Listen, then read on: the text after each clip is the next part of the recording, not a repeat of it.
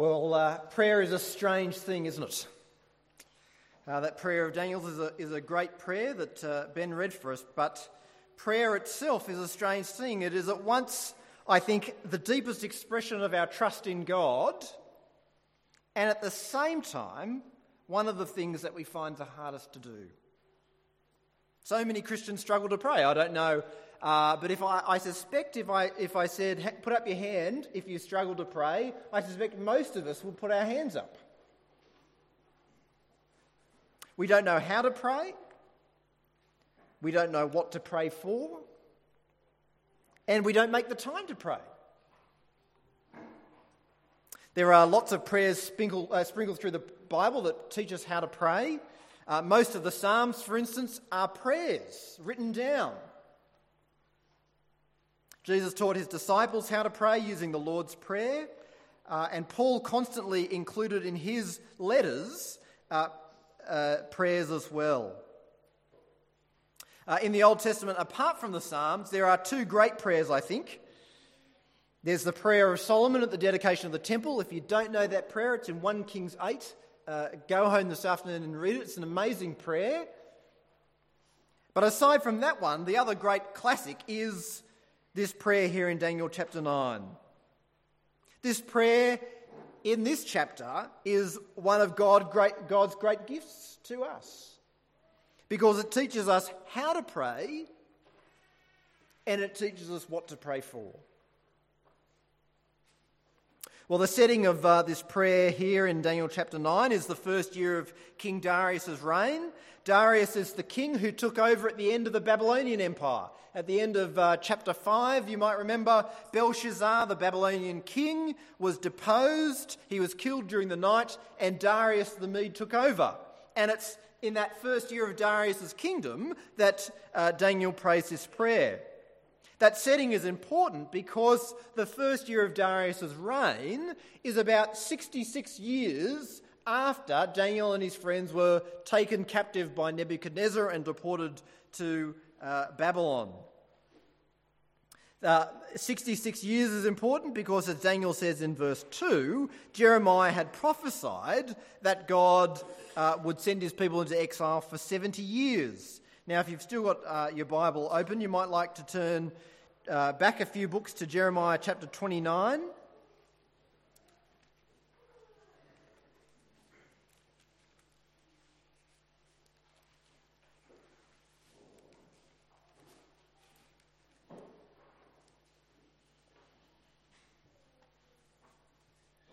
To Jeremiah 29 and verse 10.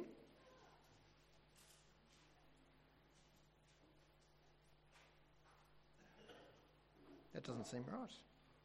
It's because I'm in Isaiah. That's right. That's why. So Jeremiah 29, verse 10, where it says, "This is what the Lord says, when 70 years are completed for Babylon, I will come to you and fulfill my gracious promise to bring you back to this place. For I know the plans I have for you, declares the Lord, plans to prosper you and not to harm you, plans to give you hope and a future. Then you will call upon me and come and pray to me, and I will listen to you. You will seek me and find me when you seek me with all your heart. I will be found by you, declares the Lord, and will bring you back from captivity. I will bring you from all the nations and places where I have banished you, declares the Lord, and will bring you back to the place from which I carried you into exile." It's one of those classic Bible passages, but what's often overlooked is the fact that the subtext of this passage is the wickedness of the people of God. It was the wickedness of the people of God which had caused them to be sent into exile in Babylon. It's because of that God had judged them and scattered them among the nations. And Jeremiah is saying to those people, you should settle in for the long haul because you'll be there for at least 70 years. Not 70 years as in 70 years to the day, but 70 years is a kind of a shorthand way of saying a lifetime. Psalm 90 says that the years of our life are 70 or 80 if we have the strength. And in Isaiah 23 verse 5, God says that the city of Tyre will be forgotten for 70 years. That is the span of a king's life. It's a lifetime that they'll be there. So as Daniel sits in Babylon and as he looks at his calendar, he realises that 70 years is almost up. And so he does what Jeremiah prophesied. He calls out to God and he prays to God and he seeks God with all his heart. The first great lesson, I think, from Daniel's prayer is that his prayer is informed by God's words in the Bible. Daniel's prayer is informed by his deep reflection on the words of God. So there are, I think, two great dangers for us in our praying. The first danger is that the things that we pray for aren't shaped by the Bible because we don't know what the Bible tells us to pray for. Our prayers aren't Bible-shaped prayers because we don't know the Bible. I still remember as a kid praying for new toys. I still remember vividly one night praying for a bike, and it never came. But the Bible doesn't tell us to pray for that, does it? It tells us to pray for our daily bread, for the things that we need today. It tells us not to pray for a great feast, for a banquet, but to pray for the food that we need to get through today. The Bible tells us to pray for wisdom. The Bible tells us to pray for God's kingdom to come, that God's name would be honoured by people everywhere, that God's will be done on earth as it is in heaven. The Bible tells us to pray for forgiveness. The Bible tells us to pray that we wouldn't be led into temptation. That's a great prayer, actually.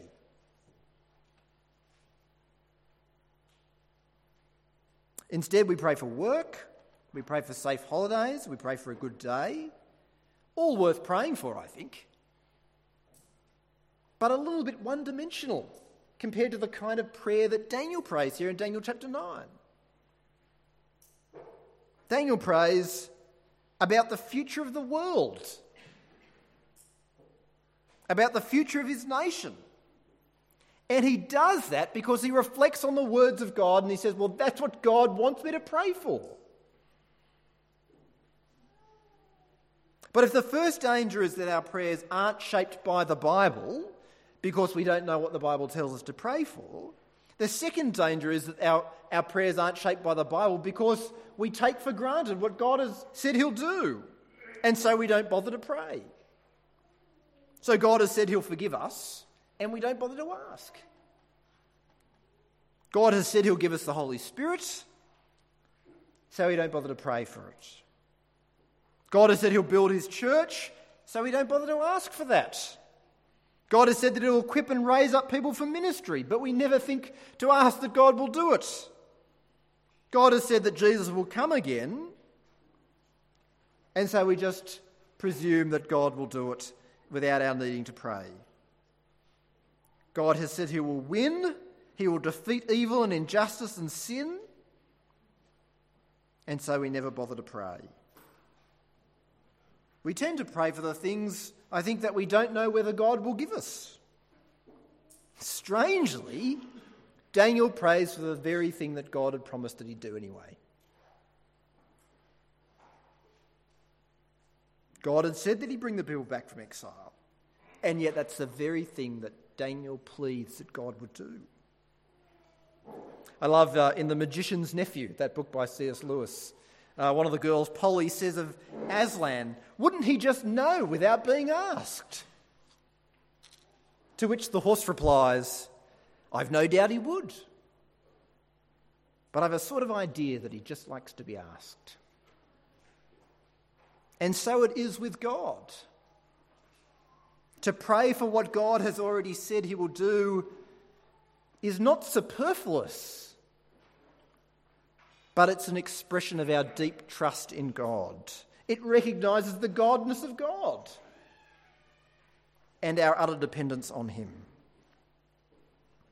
Well, Daniel knows the words of God in the Bible, and so Daniel prays the words of God back to God. And the prayer that he prays, first and foremost, is a prayer of confession. Verse 4, I prayed to the Lord my God and confessed, O Lord, the great and awesome God, who keeps his covenant of love with all who love him and obey his commands. We have sinned and done wrong. We have been wicked and have rebelled. We have turned away from your commands and laws. We have not listened to your servants, the prophets, who spoke in your name to our kings, our princes and our fathers, and to all the people of the land.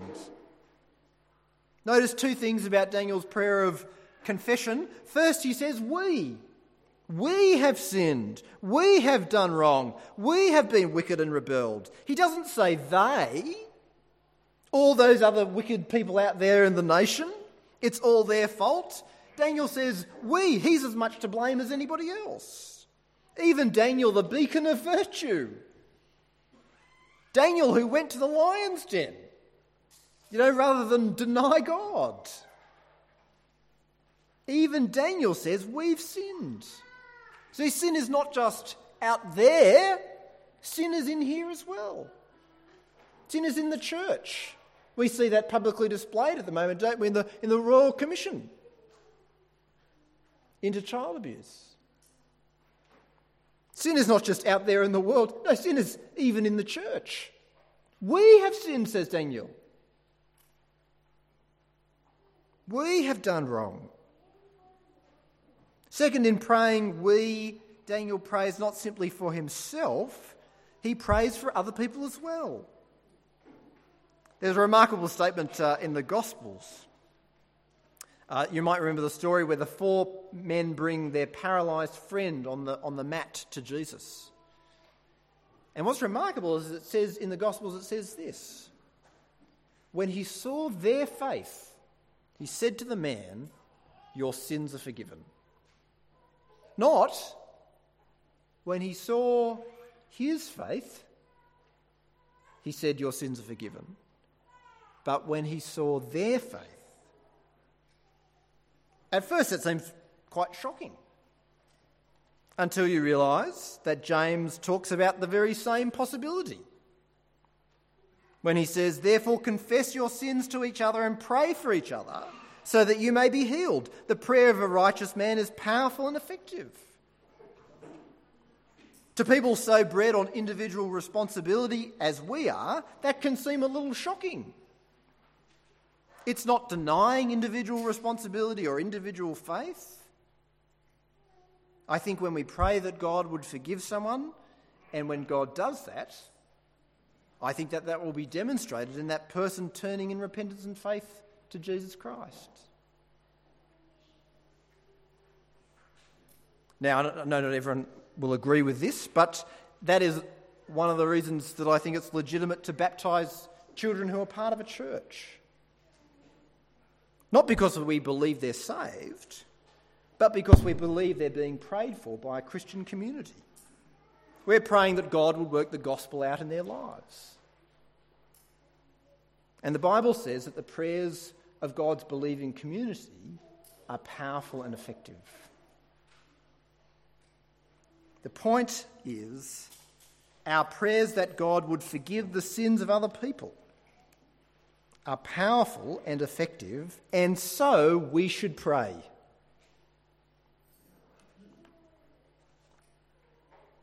Which leads to the next observation about Daniel's prayer.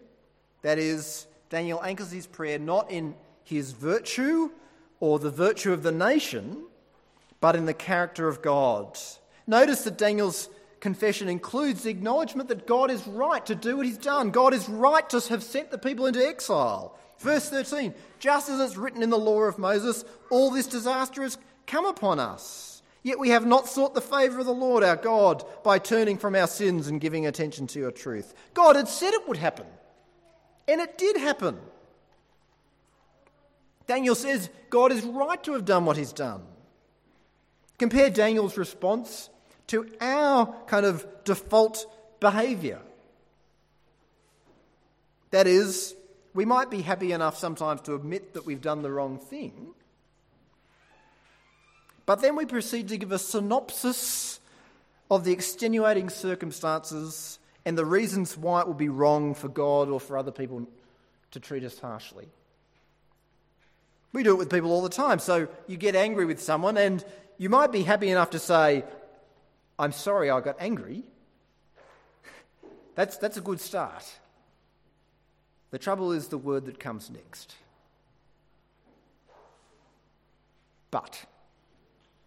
I'm sorry that I got angry, but you need to know that I hardly got any sleep last night. And work's been really difficult. And things are falling to pieces, with the kids at school. It's what Adam and Eve did in the Garden of Eden, isn't it? Yes, Adam said, I ate the apple, but it was the woman that you gave to me.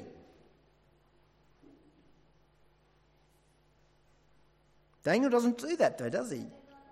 Daniel says, we've done wrong, God, and you are right to judge us. You are right to have sent us into exile. God, you are right to send me to hell.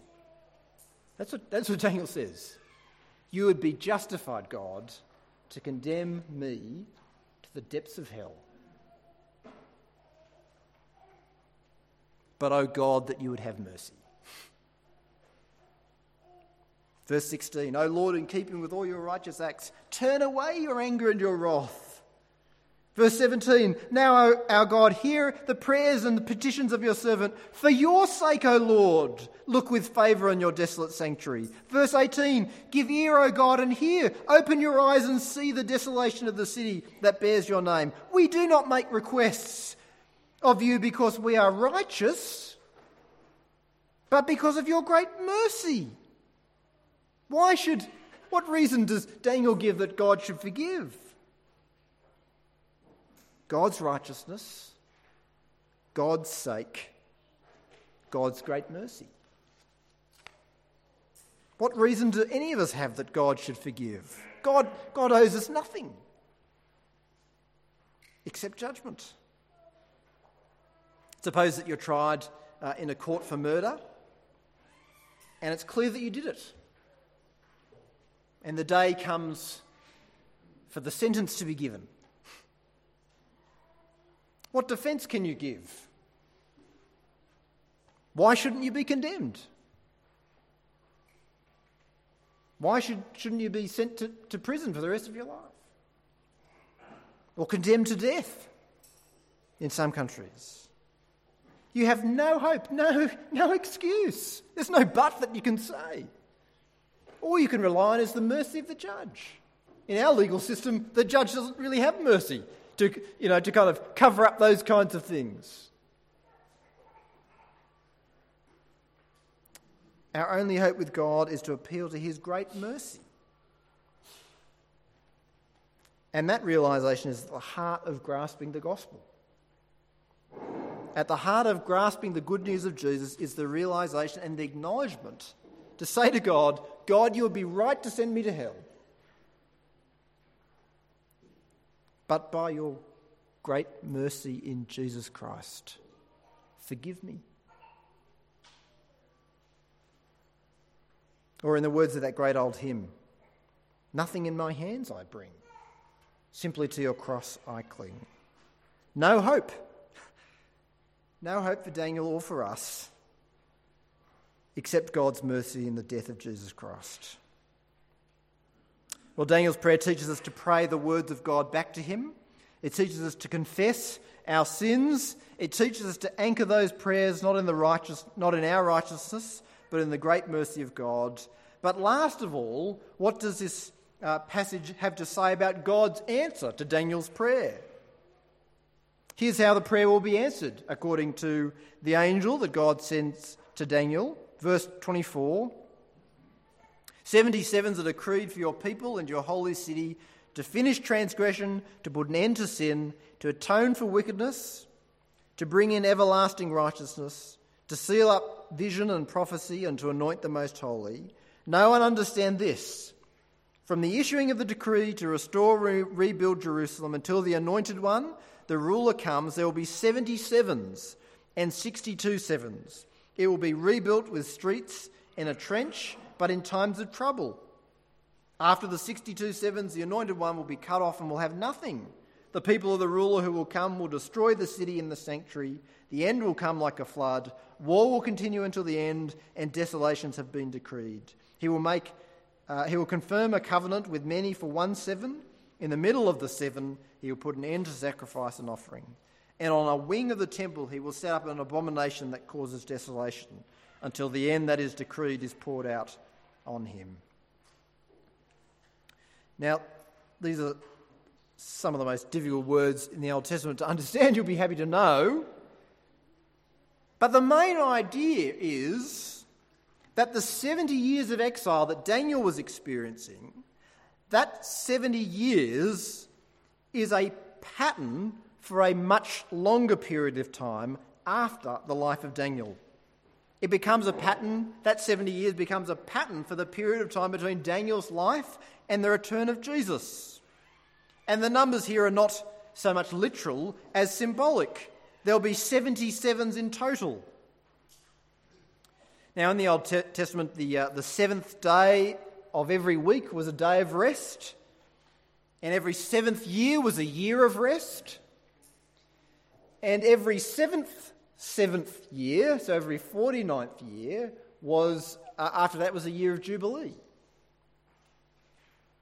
where slaves would be set free and there'd be a huge celebration and there would be a big rest in the 49th and the 50th years. So 77s is a bit like an extra huge Jubilee. It's 7 times 7 times 10. It's big. And that 77s is divided up into different stages in these words to Daniel. First of all, in verse 25, there'll be 7 sevens. So 49. There'll be 49 years or 7 sevens and 62 sevens. There'll be 7 sevens until the rebuilding of the temple under Ezra and Nehemiah. And the temple will be rebuilt, but it will be rebuilt in times of trouble. So 7 sevens, it'll be a kind of Jubilee, right? After 7 sevens was the Jubilee. The rebuilding of the temple will be a kind of Jubilee, a kind of rest, a kind of celebration. The temple will be rebuilt, but it's only incomplete. It's rebuilt in times of trouble. It's rebuilt in times of distress, do you see?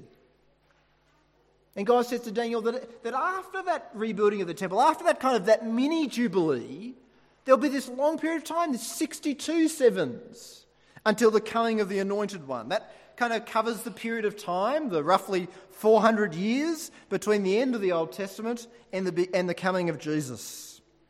At the end of those 69 sevens, Daniel is told the Messiah would be cut off and would have nothing. And that promise of God was fulfilled in the death and the burial and the resurrection of Jesus, when Jesus was cut off for the sins of the people who trust in Jesus. The enemies of God will destroy the temple and the city of Jerusalem. That was fulfilled when Rome destroyed the temple in AD 70, when they plundered Jerusalem. And then after that, after those 69 sevens, there'll be 1 7 from the time of the Messiah until the end. That week, so to speak, will be split in half, with the second half being a time of particularly acute suffering for the people of God. And then Daniel's told the end will come. God's people will be delivered and God's enemies will be destroyed. So you see, we are, if you like, in the symbolic last week. The last week of the world has been going on since Jesus died and rose again until today. Not because God has lost track of time or got mixed up or things haven't worked out as well as he'd hoped, but because God is so patient. It's amazing, isn't it? It's the last week of the world and God's drawn it out for so long because God doesn't want anyone to perish, but all to come to repentance and faith in Jesus Christ. So what's the point? God is saying to Daniel this: yes, I've heard your prayer. Yes, I've answered your prayer. But there's a long wait, Daniel, before that becomes a reality. I don't know if you noticed in verse 23, the answer to Daniel's prayer is given straight away. As soon as you began to pray, Gabriel, the angel says, an answer was given, which I have come to tell you. The answer is given straight away. And yet it's going to take thousands of years for that answer to be fully realised. Talk about waiting for God to answer prayer. We think that if God doesn't answer our prayer 2 minutes after we've prayed it, that he must have said no. We pray for wisdom, and if we're not wiser tomorrow, we think that we must have to kind of work it out for ourselves. But actually, God might answer that prayer and begin a 20, 30-year project of wisdom making in your life.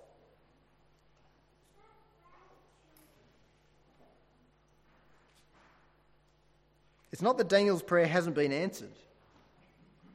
It has been answered. It's just that you and I and he are waiting for that answer to come to pass. You see, this prayer of Daniel is teaching us to pray for the end. Daniel prayed that God would forgive his people.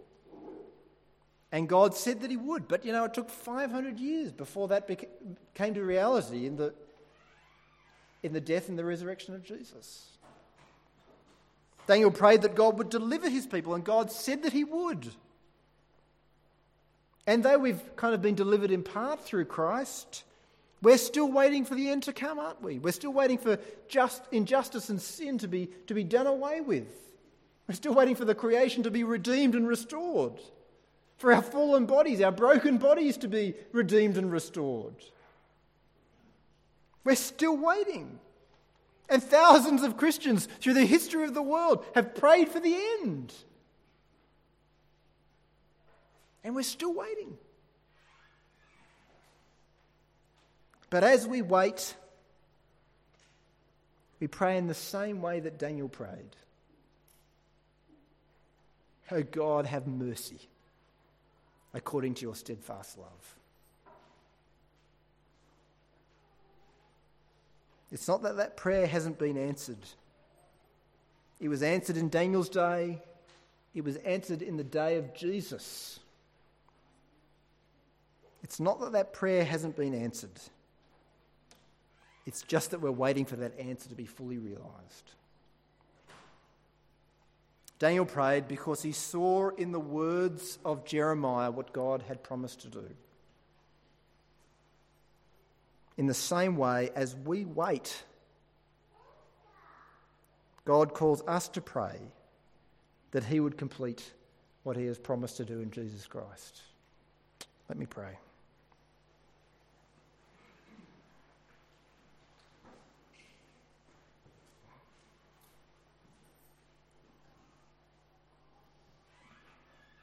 Dear Heavenly Father, thank you for your incredible mercy in Jesus Christ. Thank you for your incredible patience, that you have borne with the sin and injustice and evil of us, of humanity, for so long. Thank you that you have drawn out this last week of the world so that the word about Christ might go out to the ends of the earth, so that the word about Christ, the good news, might go out to people of every tribe and language and people and nation, so that the good news about Jesus Christ might be received by more and more people. Thank you for your incredible patience, Lord, your incredible kindness, your incredible mercy. And yet, Lord, as we wait, as we long for the day, we find it hard to keep going, to keep waiting. We see our sin every day more clearly than the day before. And so, Lord, we pray, as Daniel prayed all those years ago, that you would have mercy on us, O God, according to your steadfast love. Lord, not according to our righteousness, not for our sake, but because of your great mercy in Jesus Christ, in whose name we pray. Amen.